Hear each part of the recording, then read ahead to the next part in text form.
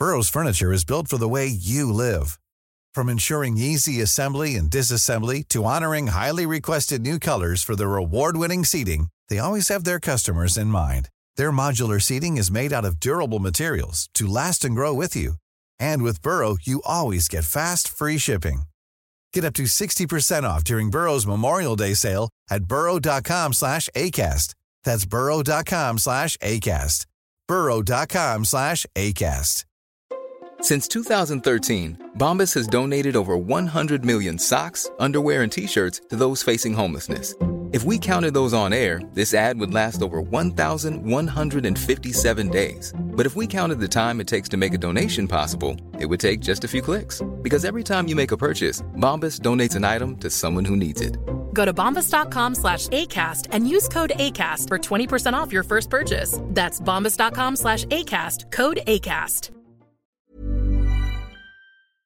Welcome to Clash of the Titles, the podcast that sees two movies with something in common go head-to-head to see which one does it better. On this week's episodes, in the red corner, the movie that made us frightened of hiking in Yorkshire, local pubs, the tube late at night, and oh yeah, frickin' werewolves. From director John Landis, we are talking 1981's An American Werewolf in London. La la la la la. Isn't this fun? Lovely stroll on the moors. Did you hear that? I heard that. What is it? You think it's a dog? Nice doggy. Good boy. What happened to them? Well, the police report said they were attacked by an escaped lunatic. A wolf. My friend Jack was just here. Told me that I will become a monster in 2 days. Your dead friend, Jack. Yes. While in the blue corner, we leave London for the Scottish Highlands, where a military training exercise goes very wrong after the appearance of not one, not two, but a family of frickin' werewolves. But more importantly, what about the football? Right, Chris? From 2002, it's Dog Soldiers.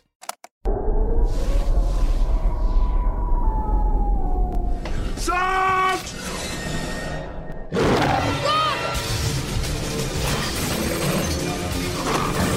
Move your fucking arse, soldier! I love it when a posh bear talks dirty.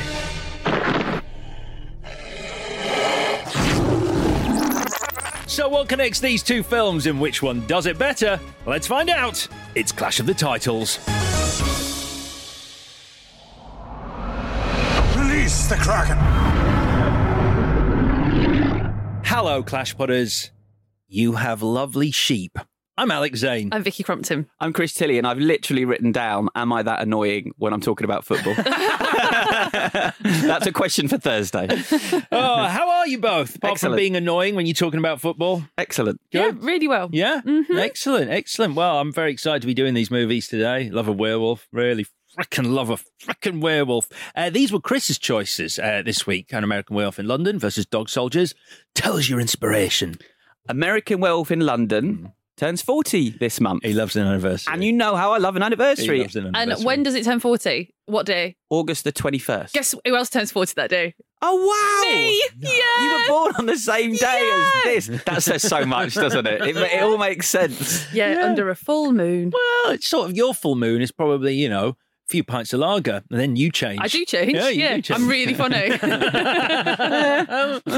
Argumentative. Yes, and so it then came down to what do you do American Werewolf with? There's two obvious ones for me. The Howling, same year, same people, behind the scenes a little bit, and it's another classic, but also, you know, werewolves in the UK. Right. And I love Dog Soldiers as well, and I thought Howling would be fun, but Dog Soldiers will be funner. Okay. I'm fine with that. You know, I told you I haven't seen The Howling, so I can't comment. But yeah, I'm happy with this pairing. Very happy with this pairing. So the clue you gave on last week's show, Chris, was We were trying to keep the wolf from the door. correct, and you follow that up on Twitter with I had a clue, and I thought this is just going to give it away. what was the clue? And as it was going to be a play on The Boy Who Cried Wolf. It was going to be The Brits Who Cried Wolf. Oh yeah, that gives it away. So I decided to not do another clue because there's only so many werewolf movies, and everyone knew it was already a werewolf movie, and I felt like people are going to get it, Yeah. and they did. People did get it, yeah. If you don't follow us on Twitter, you can join the Twitter party at ClashPod. We're also on Instagram at ClashPod. So, the guesses came in. Regular comments transformed under a full moon into guesses. Frank B says, Teen Wolf versus Teen Wolf 2, please. I mean, we're going to get to Teen Wolf at some point. Are we? That's going to happen. A million %. I'm a bit Teen Wolf 2? Maybe not. Right, okay. But Teen Wolf 2's, I mean, they're both bad, but Teen Wolf 2 is one of the worst films of all time. Liam McPhee says, I really like this one. I think it's it's based on your first clue, keeping the wolf from the door. I really like this. Home Alone versus The Purge. That's a great idea. Isn't it? The first Purge is because it's obviously before it sort of got out of the house. Yeah. Home invasion ship. Great idea. Yeah. Great idea. He says, Liam McPhee, I don't expect this, but I pray for it. As you just heard, that could be a future clash. Tibbs goes Wolf versus The Shining, the link being the big bad Jack Nicholson. But congratulations to James Harrison, who got it right, but was beaten to the correct answer by our winner this week, Russell. Well done, Russell. Your prize is one night stay in London. Zoo. In the enclosure of your choice. Dinner will be a prickly businessman who will assure you that this isn't the least bit amusing. Connections then. What we got? I struggled a bit with this. So they obviously both refer to, it couldn't possibly be a werewolf, it must be an escaped lunatic, but obviously because Luna, the moon, that's it. That's as much as I've got. I got werewolves. Well, yeah, obviously. And then I really stretched and I was like, but they're both assisted by people that work in the sciences, such as a nurse and whatever Megan fucking is or isn't, which apparently is a zoologist. She actually says she's a zoologist. Jesus Christ. Yeah, we'll get on to Megan. I got a lot to say about Megan. Me too. That's good, because the fucking writer's done. Yeah, that's what I'm going to be saying about Megan, yeah. I've got silver bullets and nonsense. That was the main thing that I took from it, because obviously in werewolf lore, you always talk about silver bullets kill a werewolf. And in both these movies, I thought silver bullets were part of the law in American Werewolf in London, but it's not. Both of them just get shot by regular bullets and die. But the Dog Soldiers, the silver knife works. Oh, yeah. Sorry, that is true. Yeah. Yeah. Chekhov's silver knife. Yes. But the gas coming out of the cooker isn't made of silver. That's true. It's enough gas to what, like a candle? No, destroy an entire farmhouse made of stone. It's an old cooker. We used to have one in Leeds. They're death traps. On top of a bomb. David Norton, the star of American Werewolf in London, did say to John Landis after they wrapped that those weren't silver bullets that shot me. We can make 2 more of these movies. I bet he did, because he was last in Sharknado 5, Global Swarming. So Works. Work. Sharknado movies are great. Songs with Moon in the title. Oh, yeah. Yeah. Home invasions. One has a scene of home invasion. One is a home invasion. Yeah, all right, yeah. Wolf POV. Yes. Good. We get some Wolf POV in both of them. Lovely. And that's your lot. All right. Anyone would think he picked these movies for those connections. Well done. I'm paying attention. All right, then. Let's crack on with this. On Thursday, I'm going to be trapped in a farmhouse with some lads, just the way I like it. Which means today, Vicky is woken up naked in London Zoo again. V, take us on a journey. Never trust a Yorkshireman, my dad used to say, and he was right, because they will literally throw you to the wolves for drinking tea in a pub.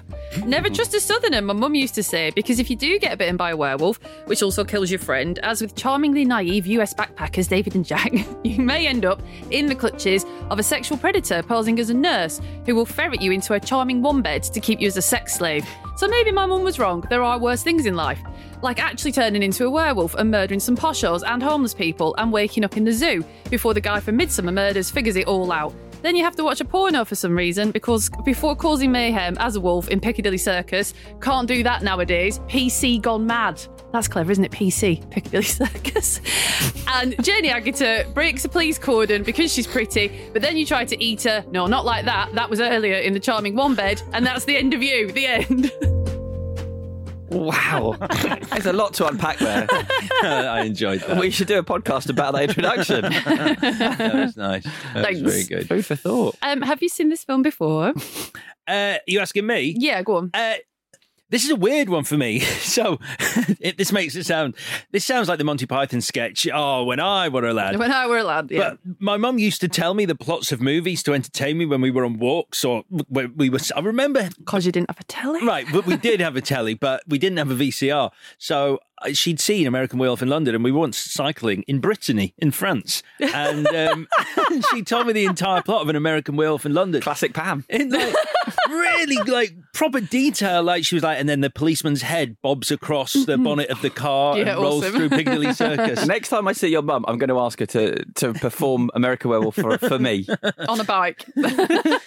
But it was. I sometimes do think that was when I really fell in love with movies, hearing them as stories and then watching them. But the first time I actually saw this, I got as far as them. I was about 8 years old. I got as far as them walking on the moors and the howl. And I was like, even though I loved watching movies that were too scary for me at that age, I checked out. I think you got your timing right, because it was about to turn particularly nasty. Yeah. That would have been, that scarred a lot of children, that scene. Yeah. So I tapped out at the Moors attack.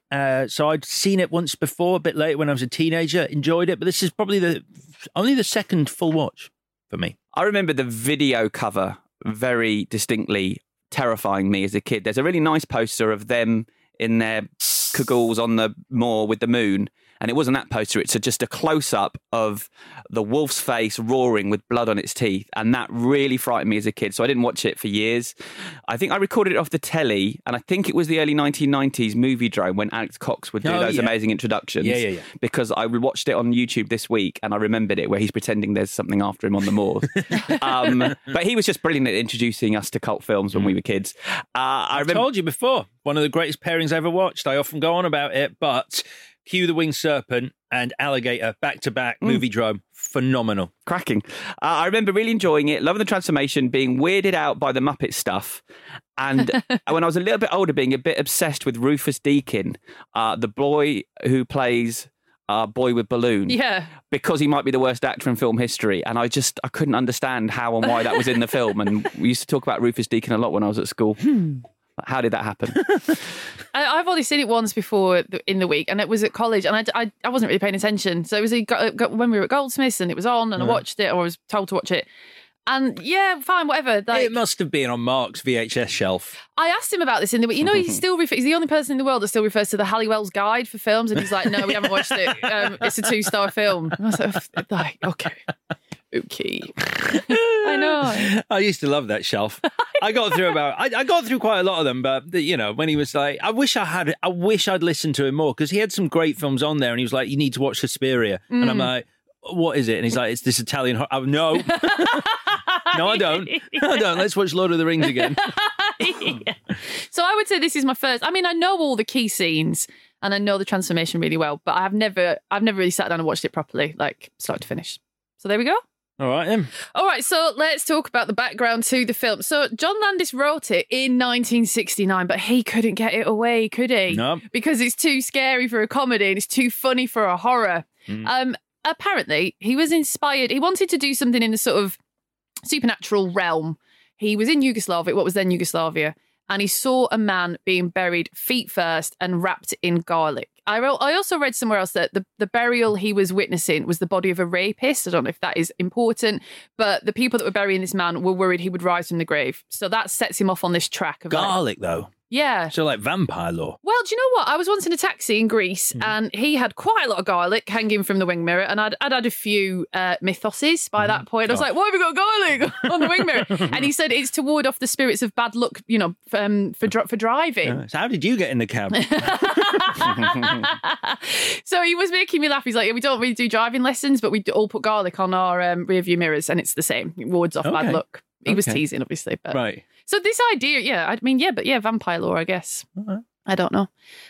Chris, you look like you were going to say something when you heard about the guy being buried up to his ankles first in garlic. Vicky said Vicky got it all. All right, okay. Thank you. Well. He's going to jump in a bit earlier, but he's like, oh, no, she knows it. And as John Landis said, like every culture, it is interesting, especially European culture has got like man-wolf stories, but they're obviously man-beast stories. Throughout the world. Even Dracula can turn into a wolf, etc. But he said, quote, no one would make this fucking movie. It took him 10 years to get the funding. Apparently, this is interesting. He funded it with bank loans, and then for like contract geeks, he then entered into what is called a negative pickup deal, where someone pays for it after it's done. Interesting. But he had enough clout by the 80s, because as we know, he's done Animal House and the Blues Brothers by then. So I didn't realise. I mean, when I was looking at this, I didn't realise how big both those movies were.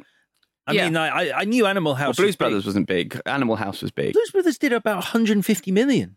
Like on a 30 million it was budget. a flop. That's what I mean. So did I. But no, actually, it did a lot. Sorry, I was drinking. I'll carry on. It really did a lot, Chris. Oh, that's great. Thanks. Yeah, If you just no worries. throw back over to me just for a second, because go for it. Landis was so he's got this idea, but he's really obsessed with the idea of a more realistic transformation scene. So the scene in which David turns into a werewolf.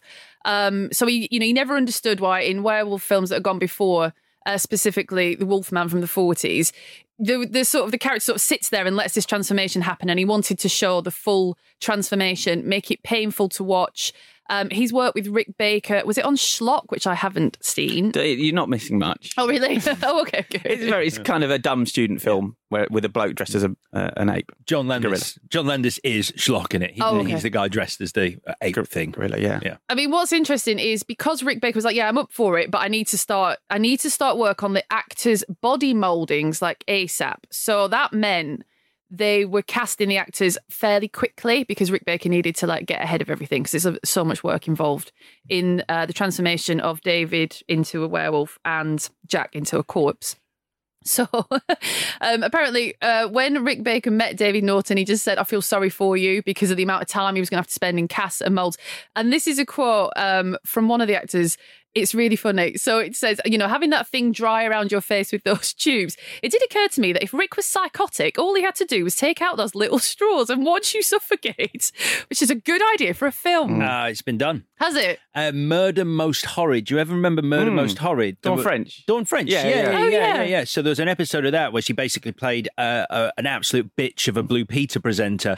And she has a mold put on her and a tube to breathe through. And I won't spoil it because you can watch it on YouTube if you want, and it's a really fucking dark episode, but someone basically blocks that tube and she suffocates wearing a mold. Awesome.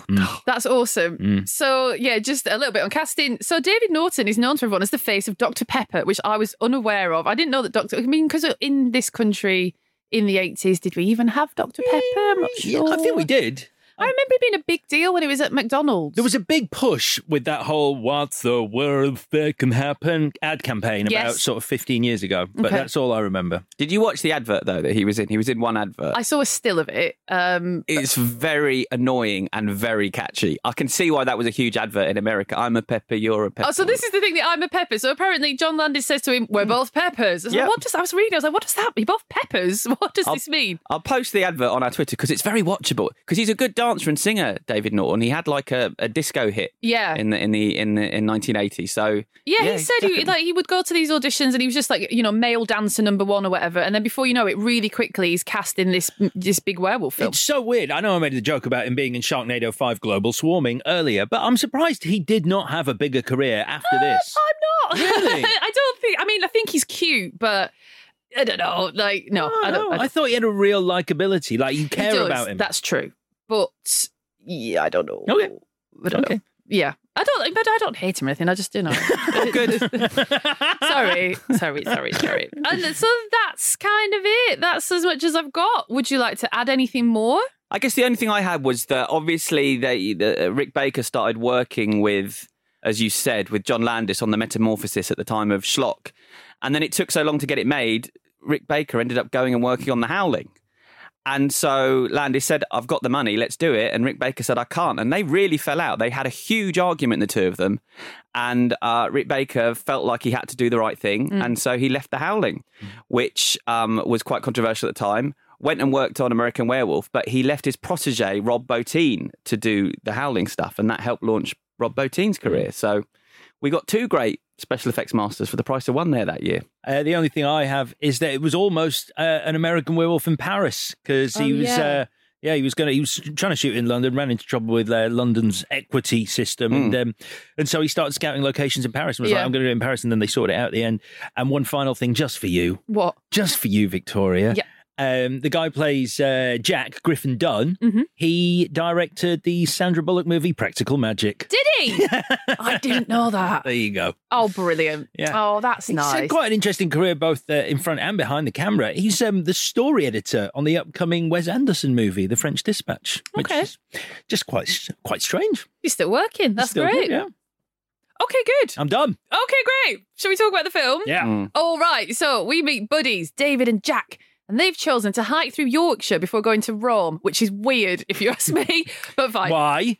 Yorkshire's bloody lovely. Yorkshire's bloody lovely. Yeah, no, it is lovely. I think if you've got 3 months to travel around Europe, Start in Rome. I think it's a big shout going to the Yorkshire moors, which are lovely. But thanks, Chris. Quite grim as well. And they're cold. Cold as even fuck. in the summer. Yeah. But you want to appreciate the sunshine and the piazzas of Rome by starting somewhere a little bit grim. Paris. Fucking London. Barcelona. But this seems to be Athens. Jack doesn't want to be there though. No. It's part of the joke, isn't it? Yeah. Yeah, it's cute, it's fine. And they are, for the time, I think what works, I mean, a lot has been said along this vein already, but what works so well about this film is they present to us Brits as like typical Americans, typical sort of boys from the US. So they're really easy in themselves. They feel like they totally belong. They hitch a lift with someone. They're not scared to do that with that sheep farmer. They're cracking wise all the time. They'll talk to anyone kind of thing. Like they're supremely confident. That's Americans. Yeah. But that's what we think at the time. Yeah, as Americans. They're riding in the back of a sheep truck. They're lambs for the slaughter. And as Landis says, this film isn't subtle. They're dead. They are. I think the thing... Opening image. I think our idea of Americans is sort of matured a bit over the years. We now think, the sort of California self-help thing and the mindfulness thing and whatever. But in the 80s, we're like, yes, Americans are loud and this and whatever and all these other stereotypes. So they fit that perfectly. But yet they're still really sweet. Polite, though, yeah. Yeah, Very exactly. polite. Because that's the thing. Then when they walk into the Wild West Saloon, the Slaughtered Lamb... This pub is your worst nightmare if you're from the US and you're accustomed to excellent customer service, like which they are. But sometimes that still bothers me. Like when you've been traveling in America and the level of the customer service you get, and you don't think like when Americans come here, even now in 2021, they must be like, It can depend where you are in America, though. I've been into some bars that aren't in New York and LA where you walk in and you have this reception when you're obviously not from that place. Did you not used to dare each other to do it? So there's not many pubs like this anymore. Back in my day, but in Blackburn, there was quite a few pubs like that. And we used to dare ourselves to run in as like women and be like, 2 pints, please. And then until we got so scared that we'd have to leave. I ended up in one of them in York on New Year's Eve 2000 at about 4 a.m. We sort of ended up in a lock in there and we were not welcome. No. You're not. There used to be one in Highgate, not far from me, literally until about 10 years ago, which was the only pub in Highgate I'd never been in. I was like, let's go in there. Let's go in the Duke's Head. And it was frosted glass, so you couldn't see in from the outside. Perfect. It's a great dare. Pushed open the door, and there were about 3 old boys sitting around that bar, and they all turned very slowly and looked at us. And we just turned and went, wrong pub. Yeah. Wrong pub, sorry. Weirdly, now it's just become a very cool Americana-style bar. But everything's a gastropub now, isn't it? Like, I do feel sorry for the old boys that got a bit pushed out, but I'm happier for it because I've got more drinking options. There was another pub in Highgate called the Red Lion and Sun. Again, lovely gastropub now, very, very nice. But I went in there before it became the pub it is now, and it was it was like this old guy used to run it, and when I was in there was a table of old dears sitting around this table underneath the TV screen, and they just ordered lunch, and he just sort of goes over and he goes, "You need to move. Rugby's on. Boys need to sit here." Yeah. And they were like, I get it. We should go to the Black Swan in Guildford. Yeah.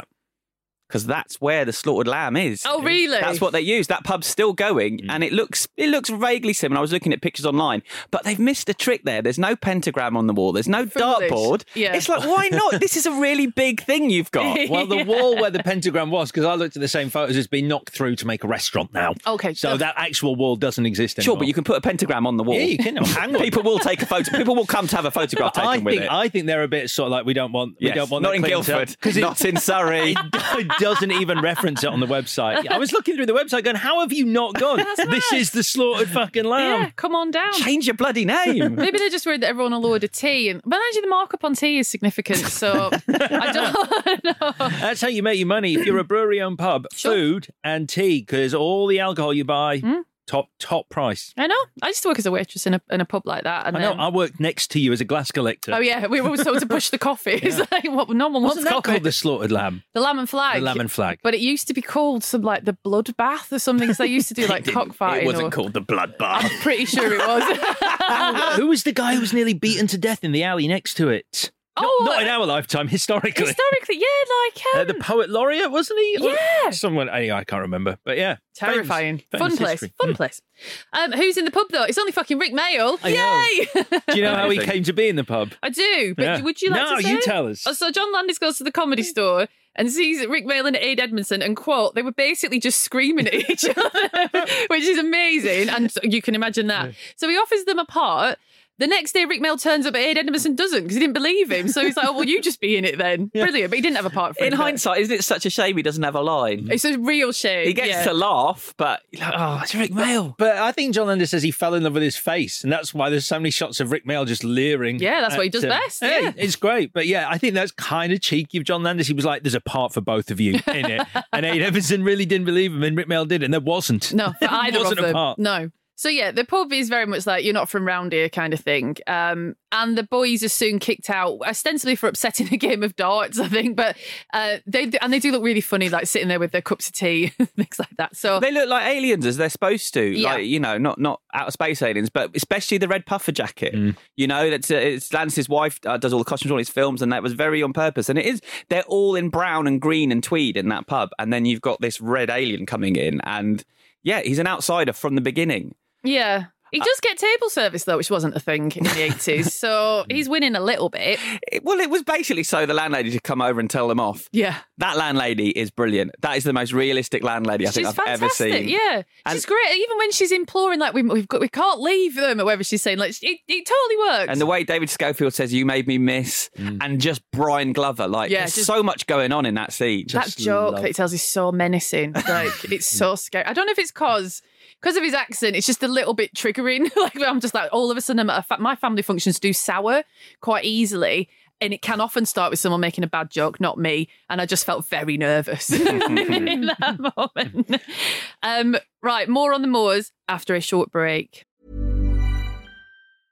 Ready to pop the question? The jewelers at BlueNile.com have got sparkle down to a science with beautiful lab-grown diamonds worthy of your most brilliant moments. Their lab-grown diamonds are independently graded and guaranteed identical to natural diamonds. And they're ready to ship to your door. Go to BlueNile.com and use promo code LISTEN to get $50 off your purchase of $500 or more. That's code LISTEN at BlueNile.com for $50 off. BlueNile.com, code LISTEN. Since 2013, Bombas has donated over 100 million socks, underwear, and T-shirts to those facing homelessness. If we counted those on air, this ad would last over 1,157 days. But if we counted the time it takes to make a donation possible, it would take just a few clicks. Because every time you make a purchase, Bombas donates an item to someone who needs it. Go to bombas.com/ACAST and use code ACAST for 20% off your first purchase. That's bombas.com/ACAST, code ACAST.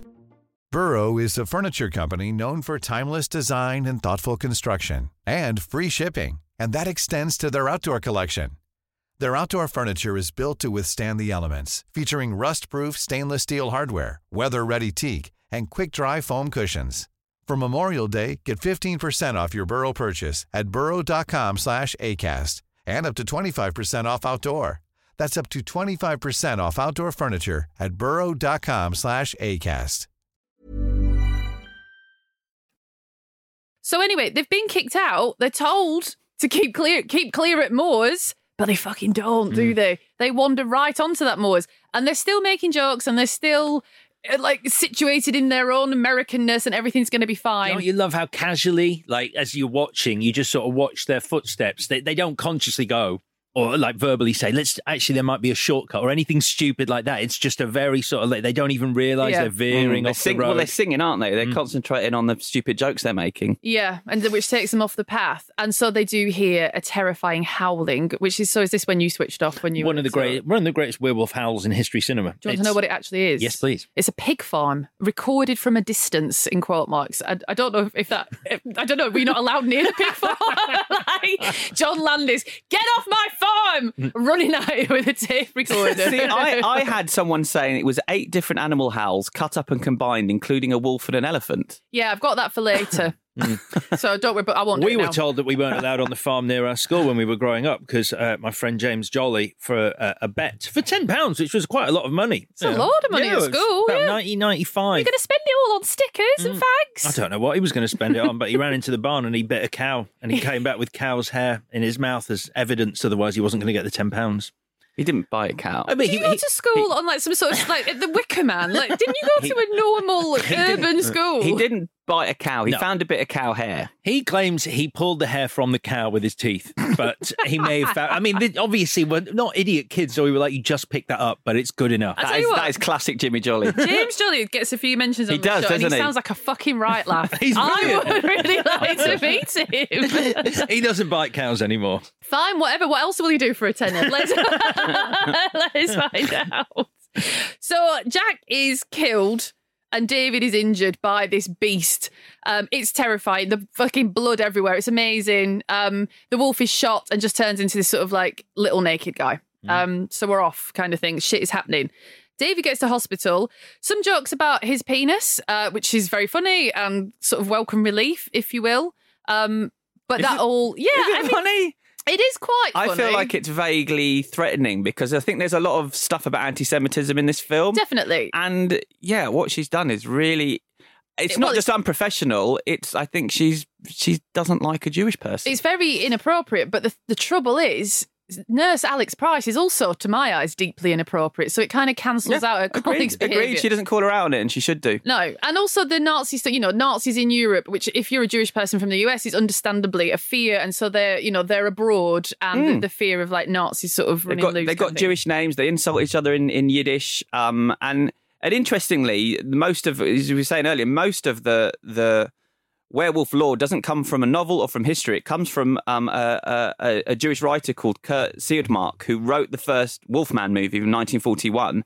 And he was a Jewish man who left Germany because of the rise of anti-Semitism. This was his allegory for evil taking hold and the face of evil and the mark of the devil and normal people becoming killers. Yeah. And so I think it's a really important line in the film, actually, but it's weird. I agree. It's really weird. It is unsettling.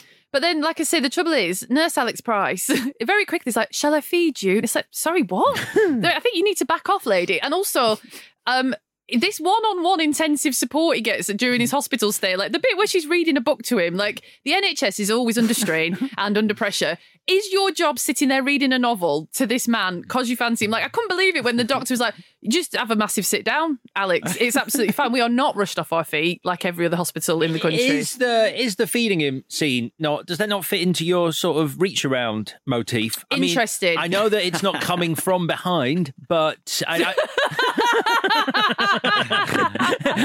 there is. That is a low ball. But There's fine. certainly a real. There's an actual reach around later, but in this instance, is this the meet cute reach around?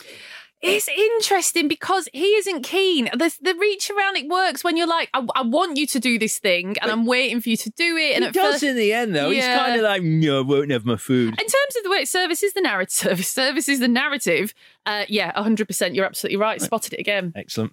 It's a classic reach around.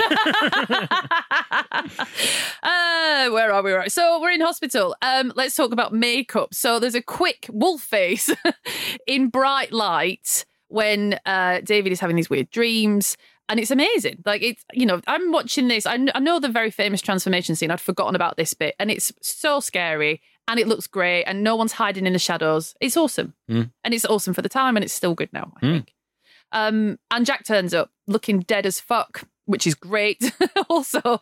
But the story moves on. So he's imploring David to kill himself before he transforms into a werewolf at the full moon and hurts other people. It's how I love it. It's such an ingenious idea having a funny corpse reappearing throughout the movie. And getting progressively more decrepit. Yeah. I've only ever seen this in one other film, which was the recent attempt at the Dark Universe version of The Mummy, where Jake Johnson's character reappears to Tom. I mean, it's a direct steal, and he's more and more decrepit as the movie goes on, and he talks to him from beyond the grave. And Scrooged as well. That's got when Bill Murray's boss, the Jacob Marley person, he's got bits like the golf ball goes through his face. It's like, that's very funny, isn't it? And a little bird pops out of his cheek or something. Remember? I think so. Yeah. Anyway, enough of that because it's sexy time. So Are you not going to touch on the Nazi fucking demon dream? Yeah, it's brilliant. That blew my mind. I could not remember that from the first No. time I watched it. It's horrifying. It is horrifying. It is horrifying. How did Jim Henson let that happen? Isn't that you can't get Disney obviously own the Muppets now. You can't imagine Disney saying, "Oh yeah, just put our thing there." Nazis, you say? Oh, Yeah. absolutely. A family getting Why mowed did you down. even ask? Yeah, of course you can do that. I mean, because obviously there's a connection here because Frank Oz appears earlier in the film as this man from the embassy. He was always the voice of bureaucracy, I think, in John Landis films because he was the corrections officer in Blues Brothers. Yep. But yeah, it's a really strange decision for Henson. But it's unlike you, that has stayed with me. That is one of my abiding memories of this film is just the Muppets suddenly switching to Gestapo monsters murdering kids. kids. Yeah, it is horrifying. So Alex has successfully groomed David to the point where he's now in her flat and he doesn't have a key. I find you attractive and a little bit sad. Yeah, what is that? So I read some theories about that. About she's sort of like she's the bridge between like Anglo-American relations. She wears his NYU t-shirt. She has no issue with him being an American. It's probably quite attractive and all the rest of it. But is it saying something about Anglo-US relations at the time where it's like you are attracted to me and sad? Like, what is that? I don't know. I just thought... It's quite an unusual thing to say to someone. I was just imagining if someone said that to me, I'd be like, so you find me attractive? I normally had it the other way around. I find you very sad and a little bit attractive, but not enough. I've had 7 lovers in my life. What? Oh yeah, I forgot about that bit. 3 of them were more night stands. Sorry, did I ask a question and I've forgotten it? And I don't think you're allowed to do in a script. I understand that in real life it happens, but she does say, I don't really know what I'm trying to say. It's like Neither do I. Yeah. Where did this come from? This is oversharing. I did find the sex scene a bit. The sex in bed is all fine, but the shower, I was just like, just dying a bit. I remember that being much more happens in it. I was quite disappointed watching just it this some very time. tame biting, but Watching it this time, I was like, oh, well, she's biting him because he's a biter. It's more of a nibble. I don't know. Yeah, but he's a wolf, so I guess, I mean, on purpose, he said to her, bite him because biting is going to be something. Part of his thing. Yeah. John Landis regrets cutting back on that sex scene. Really? Yeah, he says Me too. He wished there was more in it. Do you ever think about Jenny Agutter? Is it you that does? No. No, I thought. I think everyone does a little bit, but not particularly. I weirdly don't because the Railway Children. So when I was younger, I was told to read The Railway Children, and I was a big reader, and I was like, brilliant. You know, someone's giving me a recommendation. It felt like a bit more grown up, a bit older than I was. And all I remember from The Railway Children is them saying, we were poor now, we had to choose between jam or butter. And I was like, that is not relatable at all. Like, that's not poor. And that's why you don't fancy Jenny And that's why I don't fancy Jenny Agutter, because then I watched it and I was like, God, you're annoying. I don't What think are you that's talking about? I don't think that's her fault. I don't think that's her She fault. embodies the annoyance I felt with The Railway Children. Yeah, but you I know. we had a It's conversation just the other day about I use butter and mayonnaise and you use one or the other. Oh, that's rank. And you don't use butter, you fucking vegan. Use margarine All right, and mayonnaise. margarine. I was just using a shorthand. Use but margarine and what? Egg-free mayonnaise. What I'm saying pervert. is there's a spread. There's a spread. Veganese. Very nice. Anyway, you can have mayonnaise with a spread together. You don't replace the spread, the butter-based spread or an equivalent, with mayonnaise. If the sandwich is cold, yes, you do. I'll be honest, I've spent too much of my life listening to you have this discussion. This happens a lot, this particular discussion. So it's Moondance by Van Morrison playing in this scene. And I liked, I heard Landis talking about some of the songs he tried to get but didn't. He wanted Bob Dylan's version of Blue Moon. But at the time, Bob Dylan was famously a born-again Christian, didn't want to be involved with an R-rated movie. But he also wanted Moon Shadow by Cat Stevens, as he was called then. But he wouldn't let them have it because he thought werewolves were real. Okay. And he didn't want to make trouble for himself. I thought werewolves were real when I was a child, but I really did. I didn't say this, but werewolves were the monster of all monsters that terrified me the most growing up as a kid. Of all the mythical creatures, this is the one that if I was out in the woods and it was getting dark, it was werewolves that I was imagining were behind the trees. Fair enough. Maybe because there could be wolves behind a tree. Maybe that's what it is, because there's not going to be a vampire or a Frankenstein behind a tree, but there could be a wolf. In Leeds, in the 1980s. More chance of that than a vampire. I mean, yeah, true, but negligible. It was Poltergeist to me, like the thing you can't see and it can like tip your life upside down and hurt you and all that. It's terrifying. Not real. Or jam or butter. Actually, a point about the music. I would be interested to know what you think. And since this is a podcast, I can actually ask you what you think. So this scene... So they've had sex, fine. Let's talk about Dr. Hirsch in a minute. He's weirdly off to Yorkshire to figure out what's going on. Just as someone who's lived in London and the North, that's a fucking hell of a drive on a whim. He's very committed. Yeah. And it makes me like him, though. He's doing basically a 600-mile round trip. But it's good because he does give his reasons for going. He's like, these wounds had been treated before I got to David, so something is afoot here. Yes. I mean, again, medical professionals with a lot of time on their hands. Yeah, that's true. So David's in the flat by himself because Alex hasn't given him a key because he's a sex slave. So then the tension is he going to turn into a werewolf? And so Bad Moon Rising plays, which is a brilliant, cracking song, but does it undercut the tension a little bit? Because it's just like a fun tune. I like the music choices because they're so off kilter with the rest of the film. Yeah. They're obviously too on the nose, but I feel like they're driving the narrative. They're driving the story. So I feel that he's trying to build anticipation by doing it. So yes, it does tell us where it's going, but I don't mind that. I mean, it was interesting. I listened to the commentary. There's a lovely commentary that Griffin Dunn and David Norton do together, and they sound like they really get along, although they do get lost watching the film a bit too often. You're supposed to talk over it, lads. But they were saying here, it feels like, and how he played it was like a junkie waiting for the drugs to kick in as he's walking around, like there's something flowing through his life. Can't settle, changing TV channels. There's a line here that I couldn't quite work out. I have questions and theories, but when he talks about Lon Chaney's father being the one who kills him in The Wolfman, and he goes, I've got this theory that it has to be someone who loves you that kills you, which sort of feels like at that point that it's setting up. It really does, doesn't it? That she is going to be the one who has to kill him. Yeah. I'll come back to that later. Are you going to come back to that? Yeah, maybe, yeah. All right, okay, cool. Yeah. It's frustrating. It's maddening. Are you saying stop now and you'll do it later? No, I can repeat you. It's cool that you pointed it out here. This is when it happened, but yes. You didn't know. You can't read my mind. I can't read your mind. No, I certainly Source can't. of many an argument. Yeah, absolutely. And also, sorry, just to jump ahead, but Dog Soldiers also set something up which really maddeningly doesn't pay off. All right. I'm probably going to talk about that on Thursday. Oh, shit. Is that one of your bits? I mean, it's nice that you mentioned it here, but I thought I'd wait till the Dog Soldiers episode. Can't read your mind. Can't read your mind. No, source of many arguments.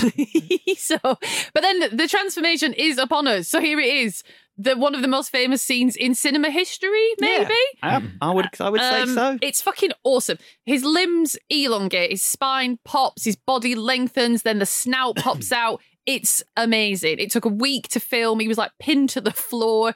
It's just incredible. I've seen it a lot of times before, and the sounds, the crunching and the popping noises, and he's in a lot of pain. It's fantastic. And it delivers on everything that John Landis wanted. And it's all happening in that harsh light. Yes. That's the key, isn't it? And there's no one he's cutting away to. Yeah. You know, he's cutting around him, but it's brutal for Rick Baker. Yeah. You know? You can't make a single mistake here. And he nails it. And it's fun hearing how they did stuff behind the scenes, like syringes with plungers. They pushed the plunger and that's how the fingers got longer. It was just a syringe and a bit of rubber pushing it out. And just really simple, practical stuff. Yeah. But as he said, he had 10 years to prepare for this. Yeah. Well, he talks about building all the equipment for it, and he was like, it was months and months and months, and I get there on set, and we do it, and the sequence lasts about 10 seconds, and John Landis goes, cut, we got that. And it's like this sort of weird thing where he's like, that was like months I didn't know what his point was. Has he not been on a film set before? That really confused me. Or the hair growing. He simply pulled the hair backwards through the thing and then played it forwards, played it the other way around. It's like, it's all so simple when you know how they're doing it, but it's just brilliantly put together. Yeah. The weird thing is that Rick Baker wanted or thought that the werewolf should be a biped because, like, you know, that's the human part of the werewolf is the fact that it walks on two legs. Had he seen Dog Soldiers and he thought that looks shit? I won't do that. I don't know. I don't know if this looks any better once this wolf's wandering around. Oh, really? I love it. I think he looks really good. I love the fact it's on all fours. I love the fact that John Landis said to him, I don't want a biped werewolf. I want a fucking demon hound from hell. Yeah. This werewolf is the scariest wolf in cinema. Because that's the thing, that when he's off on his rampage, when he goes to the river and there's the community of homeless people, I didn't find that I know you don't, he cut out the bit where they get eaten, but I didn't find that scary because we're in a wide open space, and so your human brain is like, oh, okay, if that was me, you could jump into the river or whatever. But the bit on the underground, even though the businessman is a bit of a dick and all the rest of it, and it's weirdly empty for the Northern Line or whatever, it's so scary seeing an animal on all fours at the bottom of the escalator because it's so alien. That's it. Yeah. That shot That's the best is bit. unbelievable. It's weird. I got fixated. I think it was the same Rick Baker documentary that you watched where they showed loads of unused footage. I don't know whether it would have lessened the effect of that one shot where you're looking down the escalator and the wolf appears at the bottom, which is probably my favourite shot in the movie. Not seen, so I'm not spoiling the bits. Favourite shot in the movie. But there were other scenes where, you know, you're looking down the tunnel on the tube and you feel that the wolf is going to round the corner, and it doesn't. Yeah. There were actual shots of the wolf rounding the corner. And to my mind, I think it would have been fucking awesome to see it round that corner. And I have no idea why he didn't put that in. Again, because your human brain is like, okay, something on two legs kind of can be on the underground, that's fine. But a big dog on four, you know, if you see a huge dog on the underground, I mean, I find that a bit scary. So, well, he did say that he doesn't think the wolf always looked great, and he worries that Landis, looking back on it now, feels like he might have shown too much of the wolf in the final half hour. I don't think so. No, I don't. I always get excited when I remember who the businessman is. Who is it? He's Bib Fortuna. From Return of the Jedi. He's Jabba's mate. Really? Yeah, that's the same actor. Sorry, Bib Fortuna is the guy with the thing round his neck, his translator That's him, guy. same guy. And he actually, you can see it when you're... Sorry, geeking out. Way too geeky. I knew Alex would like it. That's great. Michael Carter, yeah. So, yeah, David's had a pretty good time. So he's back home. He's a bit frisky, but he's essentially fine. He's woken up in the zoo. I mean... He's gotten over his best friend's death really quickly. Yeah. His best friend's... I know he's getting some good sex. Yes. But he's really quickly recovered from that. Yeah, because he's very sad at first. But he's basically over it. I mean, there's stuff... I haven't got any notes on it because the zoo stuff is all funny. You know, in real life, there's real extras walking... not real extras. He thought they were extras, but they're real people because the shoot overran. The stuff with the kid with the balloons... The kid with the balloons... Rufus Deakin is the actor. Rufus Deakin. God bless him. It didn't annoy me as much as it annoyed you. I think he delivers his line really well.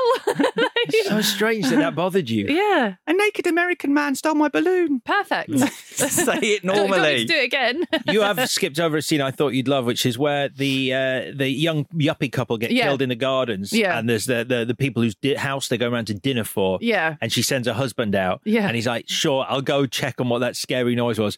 I'm fucking taking my drink with me. Yeah, you're right.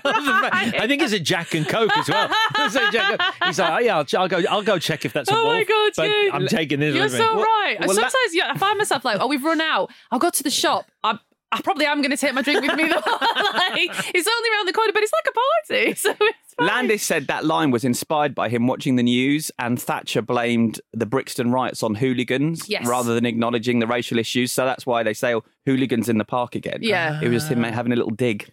Yeah, he's quite good. He's pretty up on his Brit culture. For sure, yeah. Landis for this. I mean, we've got darts on the TV, the News of the World Nina Carter adverts. Oh yeah, I forgot about that. Yeah, I ended up looking. Yeah, me too. I don't know who that is. Googling all that. She's very good. You want to know if it's real, and it exactly. was real. Who was she? She was a Page 3 girl who formed a band called Blonde on Blonde with Jilly Johnson, I think. I can't remember. Anyway, another Page 3 girl. Yeah. And I kid you not, the actual Wikipedia page reads, without a hint of irony, they were big in Japan. Amazing. So then when David realised he's been eating people, because Alan Ford from Snatch. Yes! But he's uncredited. It took me ages to find that out. Such a good actor. It's on Wikipedia. Yeah. But yeah, Bricktop. It's amazing. Such a good actor. So he wants to get himself arrested. And this is a very funny scene. It's a bit long, but like he's in Trafalgar Square and he's shouting whatever he can to a bobby to get himself arrested, such as Queen Elizabeth is a man. That made me laugh, but Shakespeare was French for some reason. I was tittering. That's a good line. That's a good line. The thing is, though, I am amazed that he doesn't get arrested, because all you need to do to get arrested, you need to swear at a police officer or hit them, and then you definitely get arrested. But yeah, he doesn't do either of those things. So, or does he? I think maybe he does swear in the end. But yeah, I mean, if you're a bobby on the beat and you're like, fuck the paperwork, just piss off, mate. Yes, that's true. It's also quite funny that they get out of a cab at one point and the driver goes, "That's £1.50." I'm like, oh my God, 1981. I couldn't believe it. You cannot actually travel in a cab for £1.50. The minute you close the door, it's £2.50 already. That's correct. So it says someone who gets a lot of tax. We'll be on the tube home, won't we? Yeah, and we don't know how much that is. What is that like? I was waiting for you outside and a bus went past and I thought, I wonder if you're going to get... And I was like, of course you're not getting off the bus. And I thought what might be fun to do is me and Chris make you go on a bus one day. Ooh. Yeah. We'll film it and put it on the Instagram. Just on Margaret Thatcher a second. I read this thing in The Guardian. It's uncorroborated, but apparently she's meant to have said, so she maybe didn't. If you're ever on a bus over the age of 26, you should consider yourself a failure. It sounds like her, doesn't it? But I was born in the year she came to power, so probably, there's probably some sort of correlation there. So we're off to... Someone once said, you're Thatcher's child. I was like, not what? literally, but yeah, I am. Yeah, maybe. So we're off to watch a porno now called See You Next Wednesday. And that's the only thing that changed from the 1969 script. He said He didn't really change anything, but there were cartoon cinemas everywhere in the 1960s. So he goes to a Roadrunner cartoon in 69, and now in 1980 he's going to hardcore pornography. It's amazing though, because I was like, was that cinema really there in Piccadilly Circus? And it was called the Eros Cinema. Yeah. And like you say, it was when he first visited cartoons, and then it became an erotic theatre. Yeah. Yes. But it's just, I find it weird that there was a cinema, right? I really wish There's probably more than one. Well, you remember Soho 20 years ago. There was a fair few. Well, not even 20 years ago. Soho's changed. Remember the sort of sex alley? It's on its way out now. It's all flats now, probably. There's a couple of specialist outlets still on there. I mean, I've never understood it, but I don't suppose there's spaces for me, because I assume, basically, I don't know, and maybe you don't know, are you allowed to wank in a porn cinema or not? Or is that the point of it? I don't think Pee Wee Herman was allowed to. Paul Rubens got in trouble. He's the person to ask. But that was in America. Get him on. Okay, great. That was in America, wasn't it? Okay. I don't know about the UK. I mean, because otherwise it's just a very tense place. I'll be honest, Vicky, it's never come up. Yeah. I wonder, I mean, you must have. You just must have done. Because otherwise, I mean, what's the point? Although they did used to have stories back then. Okay. So, I mean, maybe you went for the plot. Well, See You Next Wednesday doesn't, but it's fine. It looks like a story. It's got a great story. Someone's got the wrong room. Yeah. Lindsay Drew playing Brenda Bristols. Yeah. This was the film first thing they shot, and Landis said that the British crew were thinking, "Who the hell is this bloke?" And what have we got ourselves into? Because the first day of American Werewolf, you're shooting hardcore porn. Yeah, because that's his running joke, isn't it? See You Next Wednesday. Yes, in all his films. Yeah. So David meets everyone he's killed. They're pretty pissed off about it. So this is the start of him, character-wise, he's realising this can't go on. And he transforms and he runs riot through Piccadilly Circus. So a lot has been said about this because, you look at that now and you're just like, how is that possible that you could bring Piccadilly Circus to a standstill? And why is this film turned into the Blues Brothers? Yeah. Well, I'll tell you for why. An R-rated Blues Brothers. Yeah. No one crashes a car like John Landis in the 80s. It's it's brilliantly done. Like I absolutely love this scene. Well, it's our friend Vic Armstrong driving the bus. Oh, yeah. So apparently he back in the day, our friend. We've met him. We like him. Yeah, he's lovely. Yeah. Oh yeah. Did you tell me that? Yeah. Read bits from his book. Interviewed him on stage in Trafalgar Square once. Okay. Lovely man. Great guy. Good. We did him on Indiana Jones. We've covered Vic Armstrong. Why are you still talking about him, Vicky? Sorry. Stop talking about Vic Armstrong. Do you know what I get obsessed with when you tell me about Indiana Jones, that Harrison Ford's kids thought that Vic Armstrong was him? Yeah, Vic claims that. Yeah. It's a good story. I think about that all the time. Yeah, from behind. I think a lot of people from behind thought he was him. And the best story is the postcard that Harrison Ford gave him at the end of Last Crusade, where he was like, "It's a good job you can't talk, otherwise I'd be in trouble." If he can talk, but anyway, that's the weird thing that Vic Armstrong can't actually talk. Victoria, you haven't met him, so how the fuck would you know? My Q&A was very awkward. It was just Q. Yeah. You just thought he was being rude. And Paul Rubens was in the front row. John Landis got loads of bobbies and put on a screening apparently of the Blues Brothers for them and said, "So listen, do you mind if I shut down Piccadilly Circus?" They were like, "Fuck it, go for it. We love this film." I mean, people, a bus crashes, someone gets their head ripped off. It's so good. It's brilliant. Other people, and it's just the carnage isn't just that, it's the carnage that the wolf causes, but it doesn't hold back at all. So people get smashed, run over, thrown through glass. It's brilliant, incredible. And then Alex arrives. And there's this huge police cordon, but they're like, "On you go, love, no problem there." She pushes through. I don't think you're allowed to do that. I think the point of it is no one goes past this line. I mean, she's nimble. And she walks very slowly down the alley. She's like, I've got this. I don't know. I think maybe I missed it, but Dr. Hirsch just needs to say, she can deal with this, police officers, and they'll go, okay, love, it's up to you kind of thing. But yeah, but she can't. No, she can't. So what does she say? She's like, I love you. And then he has a think about it, and he's like, no, I'm still going to eat you. So, I don't think he even has to think about it. I think it's the fact that, like, it's just waiting for its moment. There's no thought process where he's gone now. There's no David in there. Exactly. Oh, I didn't read it like that. Yeah, I read it like she's just an idiot for thinking an actual werewolf. Do you think he wanted to eat the girl he loves? I think he's in there. He's a wolf, but he's in there. No. And her saying that connects with that human part of him for a second, and then the wolf bit takes over. You would have, in my mind, you would have the head tilt on its side like a dog assessing something if that was the case. I think she's made the mistake of thinking there's any part of David in that animal. Yeah. But anyway, he then gets shot to pieces by the police, and that's the end of the film. And then those credits come in. Yeah. It's a very quick cut, isn't it? It's like the Event Horizon credits. I love shit like that. I do too. That's it. The film has ended.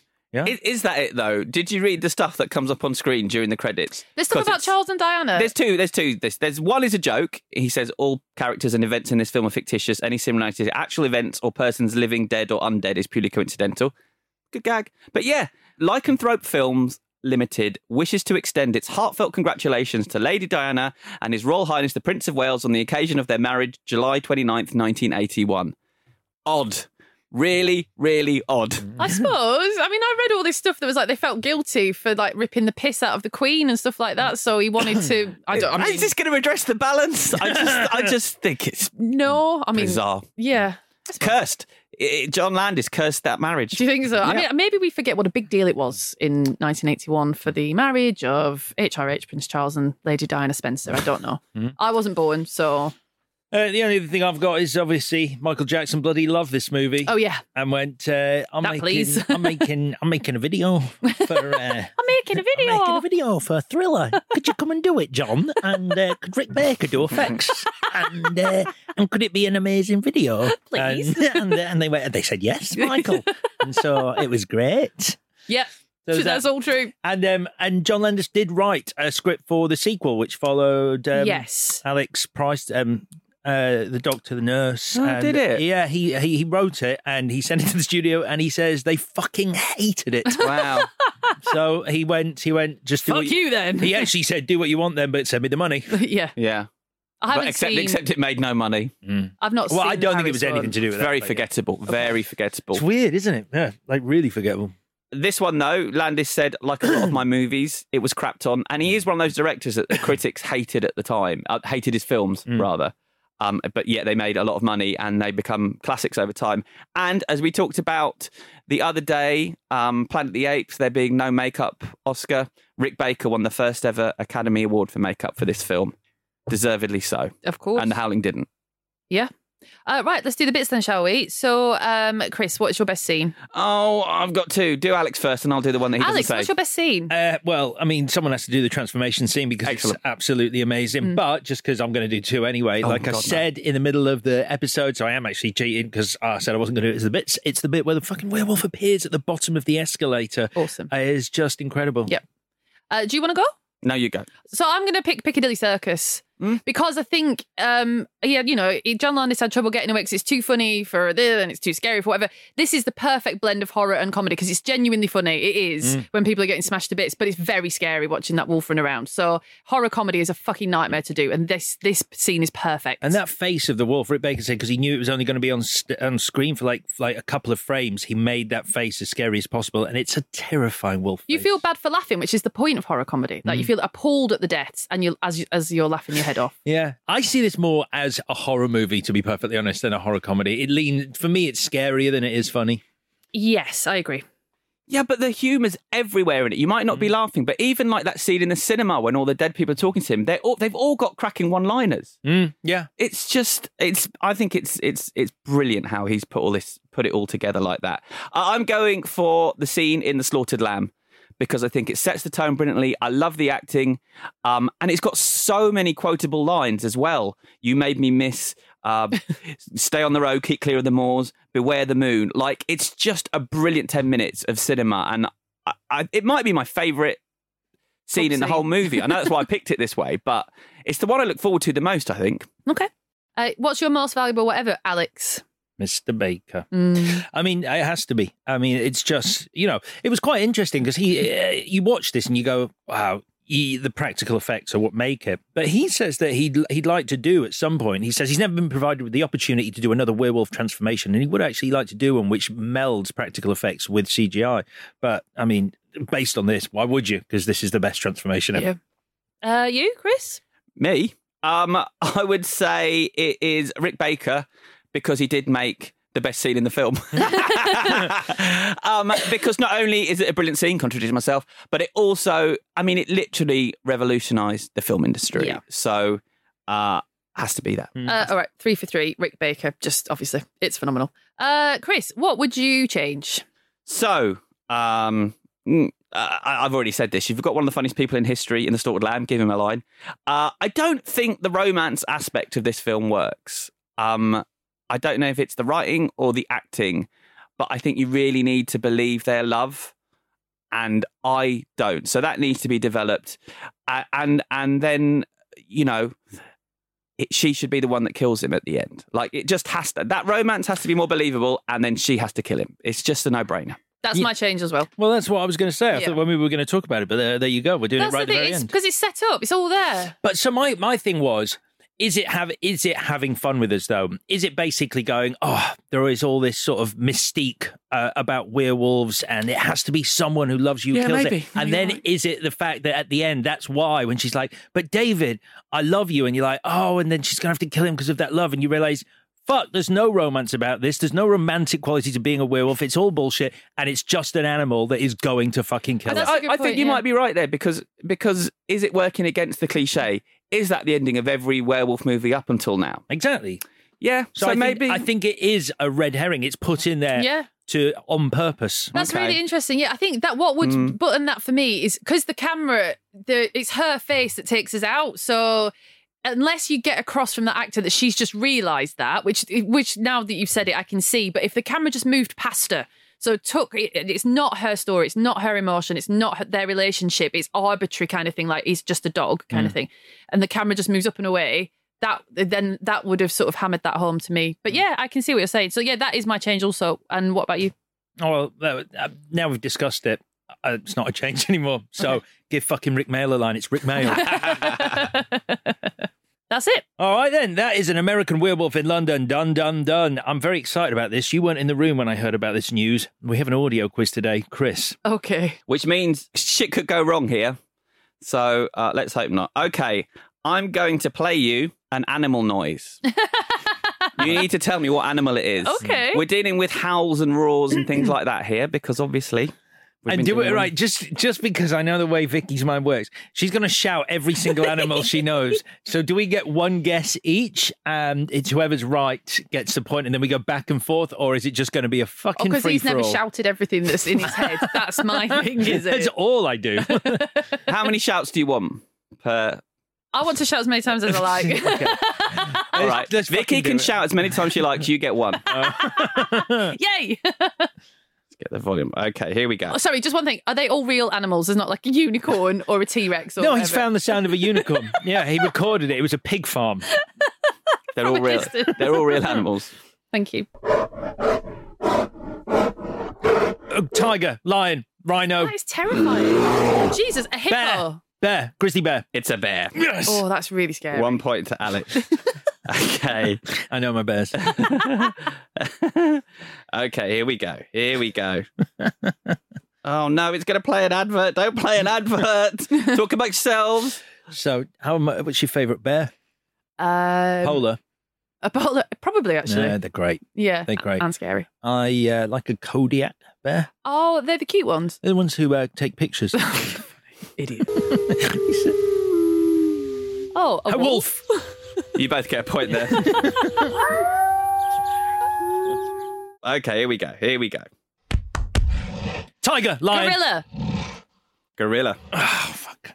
Wait for it. Jesus. Yep. It's really frightening. Imagine that. Okay. Yeah, that's definitely a silverback. A man. It's definitely a man. I've always wanted to say that. Definitely a silverback. You've got a silverback. Okay, here we go. Cow. Bison. Hippo. It's a hippo. Jesus. Most dangerous animal in Africa. I'm More terrified people of- killed by hippos every year than lions. I know. Is this another animal? No, that was it. That was it. Okay, and we are... I mean, obviously that was a hippo still. I knew that. Cow.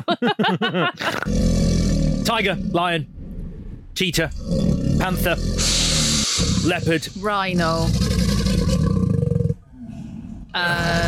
walrus. You should never smile at this animal. Crocodile. Correct. I didn't know they made that noise. No, you can smile at a crocodile. That's all I do. Love them. Yeah. Okay, this is the last one, and it's 3-3. Oh, man. I hate this. This I is do. good. This is Why do we exciting. do this? I don't know. Because you love it when you win, Vicky. Yep. You lose your shit.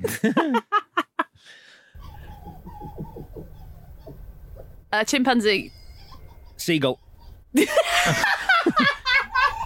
Bat, cat, rat. A howler monkey. A monkey. A baboon. A capuchin A baboon. monkey. I guarantee you've heard this sound in real life. A cat. A bat. A fox. Correct! It's rotting foxes! That's my house. That's what it sounds like. That's my house. It's such a beautiful sound. Noisy fuckers. It's such a beautiful sound. Hot. Great stuff. I lost. Brilliant. Well done, Victoria. You don't seem as happy as normal. I'm trying to rein it in because I think I disgraced myself last week when I yelled at you. A little bit. Yeah, no one came out of that well. Congratulations, Victoria. Thank you. Yeah.